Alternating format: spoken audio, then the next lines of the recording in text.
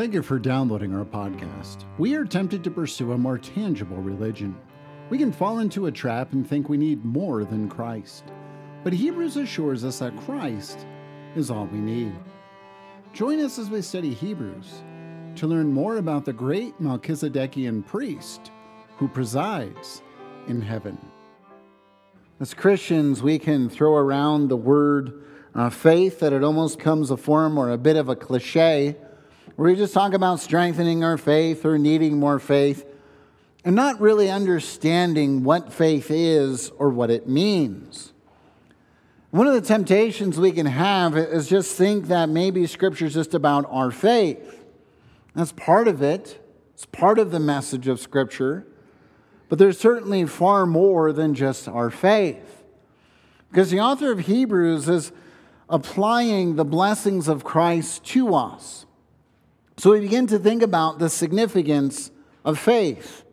Faith in Christ, not faith in faith. But what is faith? What does it really do?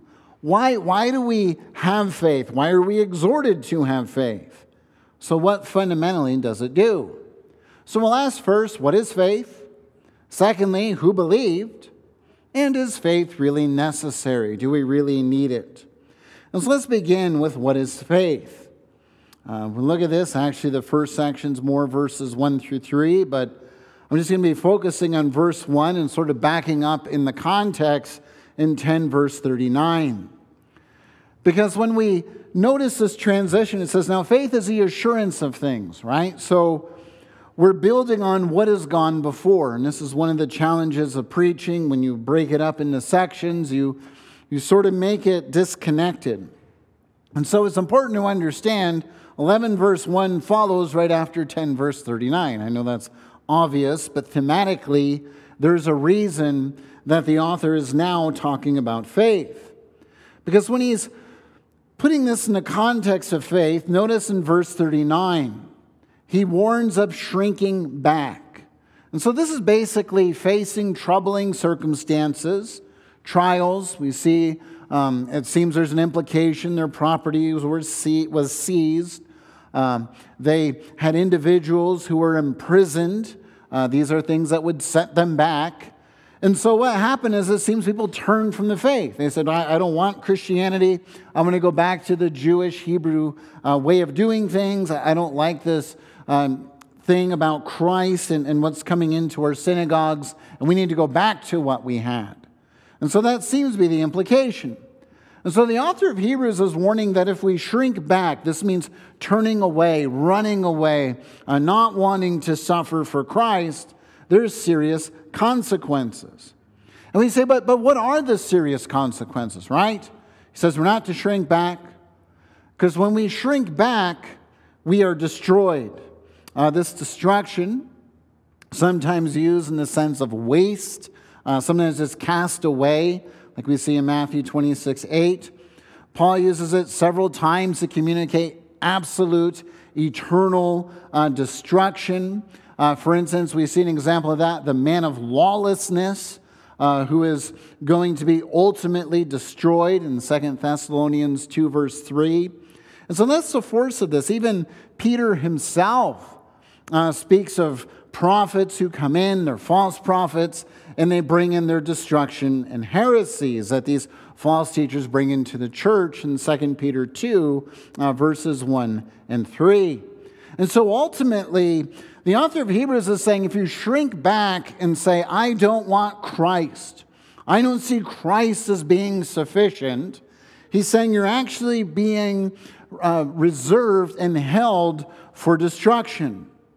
That's scary. So the author of Hebrews is saying to the church, don't turn from Christ. I mean, that's the real simple way of saying this. Saying turning from Christ has very grave consequences. He has just went through who Christ is, Melchizedekian priest, resides in the heavenly temple. So if somebody says, well, we don't have a priest as Christians. Hebrews says, yes, you do. He resides in heaven. Didn't you hear my argument in chapter 9? We don't have a blood sacrifice. Yes, you do. You have a one-time shedding of Christ. Did you not hear the argument in Hebrews 9? So that's basically what the author is doing here in 10 verse 39. Now, what I like about Hebrews is as he sort of slaps us in the face, because that's really what the first part of this verse is. I mean, it sort of slaps you in the face, wakes you up, and go, oh my goodness. So how do I get out of this? He goes, glad you asked. And he says, those who have faith preserve their souls. So that's where it's important to understand the warning in verse 39, which is followed by an exhortation, right? He gives a warning, you're going to go to hell if you don't watch yourself. But this is what you can do.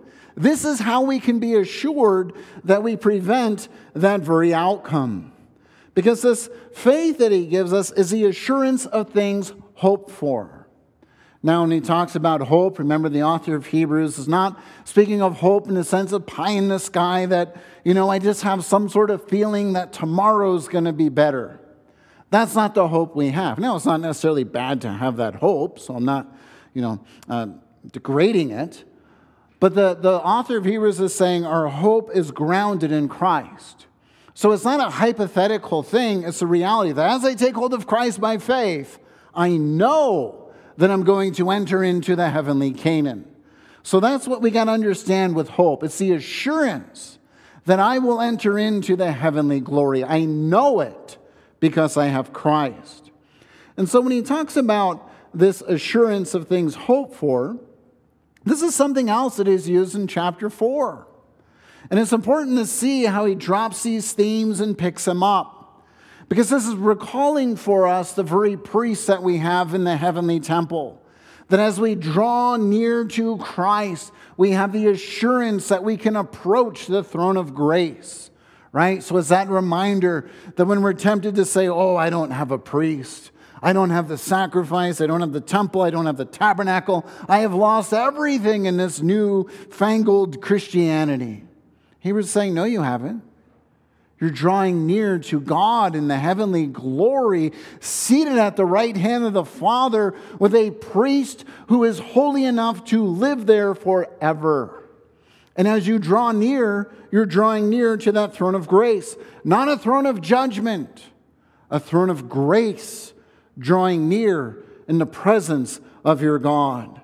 So when he uses this assurance, he's telling us that we need to understand what this faith is doing. We're not just reaching into this strange thing. We're taking hold of Christ and all of his benefits.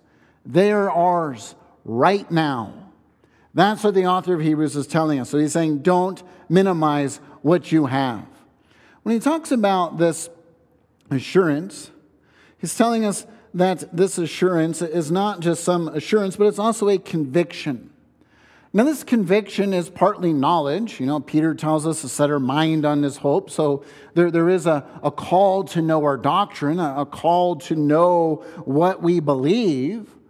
But this conviction is also something that's deep-rooted. It's something that orients our life, that we know God in such a way that as he's used the example, for instance, in Hebrews, that we're willing to have our property seized. We're willing to face persecution. Because we know in this age what we face is nothing in comparison to what we have in the age to come. Now, I'm not saying necessarily massive persecutions coming our way or anything like that. But it's the reality of where we have to orient our hope. Our orientation, our focus, our thoughts, our convictions have to rest in Christ. And so the author of Hebrews is saying this is what faith does. Now, when we hear in verse 39, that in the power of this faith, we have this assurance that our souls will be preserved. Now, this preservation that's going on is this assurance that we will enter into the very rest of God, not only just in terms of a hypothetical, but it's the assurance that the very essence of who we are will be in the presence of God forever. God will do this. So when we look back then at this assurance and conviction that's recalled for us in verse 1, take this in verse 39, understand kind of basically what this means. We have this assurance, is this confidence that something is certain. He refers to this in 1 verse 3, that Christ is basically the assurance, the concreteness. It's the same word of the Father's nature. So if we say, well, what does the Father look like? Well, we had Christ. He came. He entered history. That's the manifestation of the fullness of who God is. We have in 3 verse 14, the call for us to hold to this original assurance. And so we're going to build on what this original assurance. We may think it's the faith we had when we were converted, but it's far bigger than that. It's the original manifestation of what God has done throughout all covenant history. And so we have a long precedent of God being a shield and defender. This conviction, building on this, is really the fruits of the Spirit that are manifested in our lives. So we have this internal working of God that's working within us. He's transforming us, conforming us. This is why in our prayer of confession, I try to pray, Lord, conform us to your will. That we're saying in the power of your Spirit, root out those things that distract me from you. Convict me, search my heart, is sort of along the lines. That it's taking the internal nature of who we are and reorienting us so that now we are tuned in to the heavenly glory at which we are called. It's the Spirit working out God's plan so we bring forth fruits of the faith, or as our catechism says so well, fruits of gratitude. And so that's what we understand in terms of this faith. What is this faith? Well, this faith it's reaching into Christ. It's taking hold of a power, and it's conforming to our Lord. So now I sort of spill over into the next section when we look at this. Well, who believed? Right? We talked about the precedent. Well, who believed? So we look at verses 2 through 5. And we sort of see this general precedent that's presented here. So we notice that there were those of old who received their commendation, verse 2. These are the ones who have gone before us. So they are the saints who have died, who are seated in heaven, in the intermediate state, beginning to taste the bliss of Christ, longing for the fullness. We see this in Revelation with the souls under the altar. How long, O Lord, that they want to be resurrected and enter into the fullness of glory. But these are the wise ones who have gone before us. So the author of Hebrews is saying, let's look at these individuals who have gone before us, lived their lives even before the great Melchizedekian priest, Christ Jesus, walked this earth. How did they pattern their lives? That's what he wants us to understand. And so we're looking at their testimony. In fact, testimony he's used in terms of Christ in chapter 7, verses 8 and 17, where he speaks of the testimony of Melchizedek, the precedent, the teaching of this reality. The Holy Spirit himself, 10 verse 15, is the one that bears testimony to us. So in other words, it's not just some objective thing where we line up these arguments and say, which argument's more powerful and which one do I need to be more persuaded of? Well, we certainly see how the Lord has worked. We have an argument set before us, but there's also the reality of the Spirit that is present within us, bearing testimony to the truthfulness of those claims of those who have gone before us, that we see why they do what they have done. But going on, that it's not just the saints who have received their commendation.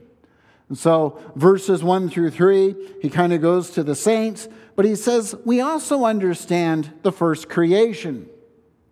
And so what the author of Hebrews wants us to understand, because you can say, it's just the word. These are just words. This is just preaching. It's just the gospel going out. What does it really do, right? I mean, we can have that attitude. I think we can fall into that mindset. This is where he addresses that in verse 3. And he says, by the word of God, we see this creation comes into being. And so he's presenting the word of God as a presentation of God gives a command, God gives an order, and something that is not there comes into being. Now he's doing two things here at least. The first thing As he's saying, the Word of God carries out its effect. The Word of God will produce something. The Word of God accomplishes God's intention. So that's the first thing. But the second thing he's doing is answering the criticism that seems to be creeping in, potentially in the church, or what some people say about the author of Hebrews, that he's just a Platonist. Now remember this philosophy. There's a really real world, it's just shadows, it's forms, and then there's a world of material that at best is just a reflection of that really real world. So some people say, see, that's heaven he's speaking of. This world is an inferior world of forms. And so the thing to note about Plato's belief is that the world of forms is basically organized matter that's put together. Well, the author of Hebrews is saying there's no matter there. God called into being what was nothing, and we see the manifestation of his word's power that was what was not there a moment ago is there. What was not ordered is ordered. What was not created is now created simply by the word of God. So the author of Hebrews is telling us that the invisible word, the invisible God, manifests his power because his word does something. That we have something that's visible and tangible that comes into being by the power of his word. Now we look at this and we notice now, so we go from verse 3, now we move to verse 4. And he says, okay, so we see this world comes into being. Now he moves to almost what we want to do as a division. This is why I wanted to put these together. We say, oh, well, now he's talking about the faith of the saints, right? Well, when you look closer, you understand what he's calling to our attention. So verse 4, we notice that Abel is the one who once again makes a more acceptable sacrifice to God. God's commending him. He has this acceptable gift. It's not because of his offering being one of blood, but we know why his offering is acceptable to God.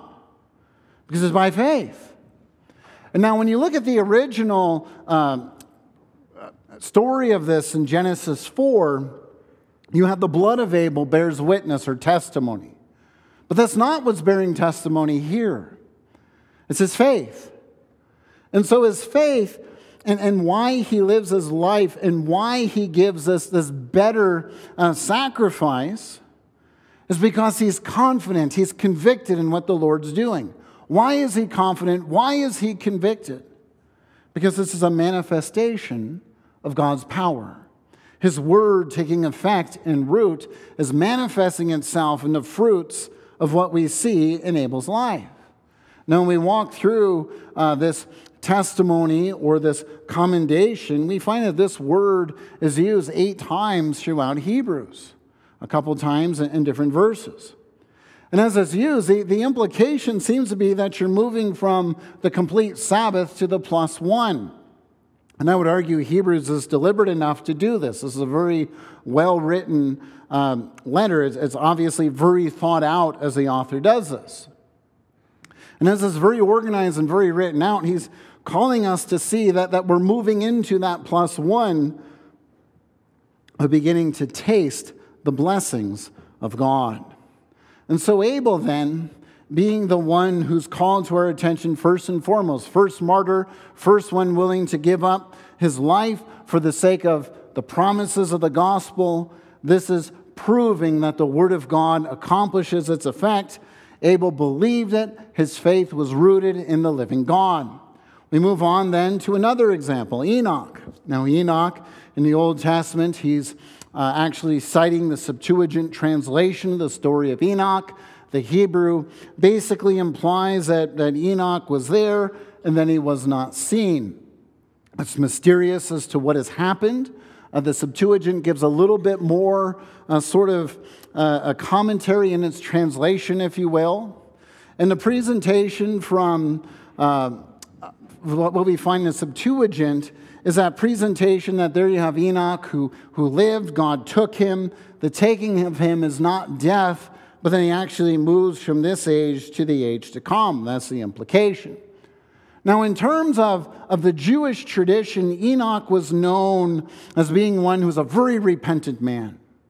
And so the thought is that he's saved by his personal piety, right? His piety, his faithfulness is what has saved him and made him worthy of the Lord's blessing. But as Hebrews plays on this and is demonstrating, I'm aware of the Septuagint translation by the translation that it takes. It wants us to understand it's by faith. That it's this faith that's manifesting God's faithfulness. So it's not calling attention to Enoch and what he has done. If you read this, it's actually calling attention to how God has delivered him. And so the Word of God accomplishes its effect, and we see the result. Then all of a sudden, Enoch is one who experiences the blessings of God. And it's important to understand this because in Genesis 5, where the story is located, there's a tragic genealogy. And he died, and he died, and he died, and he died. And then we have presented as the one who is actually faithful, reminding us of God's purpose in what he is doing. And so the testimony that goes before us is that the Old Testament saints manifest the power of the Word of God. The invisible Word manifests itself in the tangible results of their fruits of their faith. Now, going on then, we may say, okay, so then why is faith really so necessary? And this is sort of a puzzling thing that we find here. Because we go from Enoch, and then we move to Noah as the next example. And then you have verse 6 sort of inserted in there. But let's just skip down to verse 7 for a moment and think about who Noah is and what he has done. That we have this faith of Noah. So he's warned by God. Now this is an important word that's used here in the Greek. Because it's not just a warning that comes to someone, but it's specifically a warning that comes by divine revelation. An example would be the Magi who visit Christ. That there is an angel that warns them. So there's a divine revelation. Don't go back the way you came. Herod's going to kill you. It's not safe. So this warning that's given to Noah is a divine revelation, God's word that's given to him. And as this word is given to Noah, he goes and he builds an ark, right? So it's the word of God accomplishing this visible effect that Noah acts on this word, that it does something within Noah as he builds this ark and is assured that this word is true. Now, when we hear that, we say, okay, so we see that the tangible results of this. Now, what's puzzling about this to me, or at least when I first, or as I've read this many times, I've always wrestled with, why is verse 6 placed where verse 6 is? It seems to fit better with verse 3, and then you take Noah and you put him up against Enoch and then move on with the saints. Because verse 6 now communicates the reality and importance of faith. It says it's impossible. I mean, this comes across in English quite plainly. We cannot please God apart from faith. If we're not taking hold of Christ by faith, we will not please God. This is why we say, question answer 91, all good works have to start with faith. If we don't believe in God, if we don't believe in Christ, if we don't believe the gospel, there's no point in going to church. There's no point in claiming Christ. He is not your Christ. That's what Hebrews is saying in a very blunt way. Now again, think of 10 verse 39. You deny Christ, don't take hold of Christ by faith, not your Christ. This is not your God. It's a difficult thing to hear. But the author of Hebrews doesn't pull any punches. And so he's reminding us on one level, we need to please God. That if we want to draw near to God, we do so first and foremost by faith. And as we draw near to God in the confidence of Christ, we understand that as we pursue God, that it's a worthwhile pursuit. He rewards us. It's not to say a health and wealth gospel, as some people may try and read into this verse. But he's speaking of a fulfilled life. Because he's going to go on to actually contradict the health and wealth gospel. In fact, a lot of these people walking by faith, it doesn't seem to end so well for them in terms of this life. But in terms of the eternal bliss, the eternal life we have in Christ, it's everything. And so the author of Hebrews, on one level, is reminding us in verse 6, sort of saying, hey, listen, Noah didn't do this thing in his own strength. Noah wasn't doing this in his own power. It's a manifestation of the Spirit and the faith that is taking hold of the promises of God that's working out, that this reality is being accomplished. And so when we hear this assurance that we are those who seek God, search God, this searching God is an actual discernment. And when we think about the Scriptures, I'm not the only one who has used this analogy, but we think of Scriptures as being the ocean. That you can go on one level and just say, yeah, it's blue water, there's fish in there, and it's just a great sea. But you continue to go down layer by layer by layer by layer, and you find that there's different fish, there's different types of animals, there's different things there. That's what the author of Hebrews is reminding us. Seeking God means that we're continually wanting to learn more and more of His goodness. We want to meditate more and more on who God is. We want to meditate more and more upon His promises and the goodness of Christ and the fullness of what He has done. And the author of Hebrews is saying, in such an endeavor, as we do this, as we commune with God in a closer and more real way, we have a blessing. But how does this start? And then he goes on. Word of God accomplishes its effect. It's the assurance that as we are those who walk after Christ, seeking to pursue Christ, this endeavor is worthwhile. And so the author of Hebrews then, we're calling for us Enoch and Noah. On the one hand, we could say these are probably the most tangible results of faith, right? I mean, if you escape death in the midst of a genealogy of death, that's pretty impressive. If you're one who escapes death when the world that goes through an uncreation to be recreated in its typology of the flood, it's pretty impressive. And we could say, wow, these guys must have been superpowers. These men must have been the ones who really were ones that had it together. This is where verse 6 is reminding us. No. This is the visible manifestation of the Word of God. That's what the author of Hebrews wants to remind us in verse 6. We think of him putting his arms around us and saying, listen, fellow sojourner, this is the reality of it. This is a manifestation of faith. Don't see faith as a powerless thing. You are reaching into Christ. His Spirit is at work in your life. As you commune together to worship, as he gives a warning, don't forsake meeting together, as is a habit of some. As we join together, as we commune, as we worship, as we sit under the means of grace, this word continues to cultivate this life within us. And so the reminder is that as we do this in terms of our seeking, discerning our God, we're learning more and more of His goodness. It's the wholeness of the Christian walk. That the pursuit of God is a worthwhile pursuit. And it is in the pursuit of God that His Word continues to take residence within us. That invisible power manifests itself.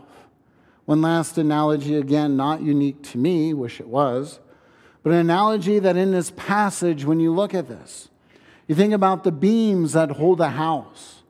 And these beams are like the Word of God, right? It's the eternal purpose of God where He's moving it to His eternal glory. And it holds the whole building up. We don't see it. We take it for granted. But that's what the author of Hebrews is saying. The power of the Spirit, the faith that we have worked in us, and the power of the Spirit reaching into Christ is the Lord moving us to His eternal purpose, to His eternal goal, manifesting and working out His very desires, that we bring forth the fruits that He desires for us to bring forth. But it's not about us. It's about His Spirit, about His upholding hand, about the Lord being the shield and defender, about the Lord being faithful to His promise. So ultimately, that's why the author of Hebrews is calling this to our attention. He's saying, listen, this precedent and catalog of saints, it's not just do this and live. The author of Hebrews is saying, God has been consistent in his purpose. And these individuals who have walked by faith, by the power of the Spirit, worked in them through the Word of God, you see that the fruits of the faith are manifested as they live out their lives before the Lord. It's the invisible power that is being manifested in a visible way. As the first creation came into being through this means, so the new creation comes into vision through this means. And so we conclude then, so what does this faith fundamentally do? What does Hebrews remind us of this faith? Well, as he puts verse 6 between Enoch and Noah, he's reminding us it's not about their faithfulness.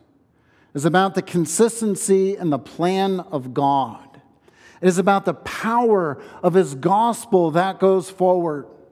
It's in the power of his word that life comes, that the invisible word accomplishes a visible effect in the fruits of the faith. And so the author of Hebrews is saying, in terms of our pursuit of God, our Melchizedekian priest, our walking in our Christian life, this is not a waste of time. Those who have gone before us bear witness and have received their reward. Those who seek God are those who receive the ultimate glory and reward of God. What's the initial power in that pursuit of God? The initial power is the invisible word that works out faith in our lives. And as we cultivate and grow in the confidence of who we are in Christ, the peace of what Christ has done, the more assured we are that we will enter into the Lord's rest. So let us then be a people who see ourselves as oriented in a heavenly kingdom. A people who have the power of God's word at work within us. A people who have the Spirit producing the effects of his word, so we see the fruits of that invisible power. Amen. Thank you for watching or listening to our podcast. Belgrade URC is a Reformed Bible-believing church that seeks to cultivate community around our Savior. If you desire to learn more about Christianity, please join us for worship each Sunday at 10 in the morning or 6 in the evening. You can do this in person or on our live stream. You can also utilize our archived sermon series on our website, urcbelgrade.com, or subscribe to our current sermon series through most common podcatchers. Until we meet again, may the Lord's blessing and peace be upon you.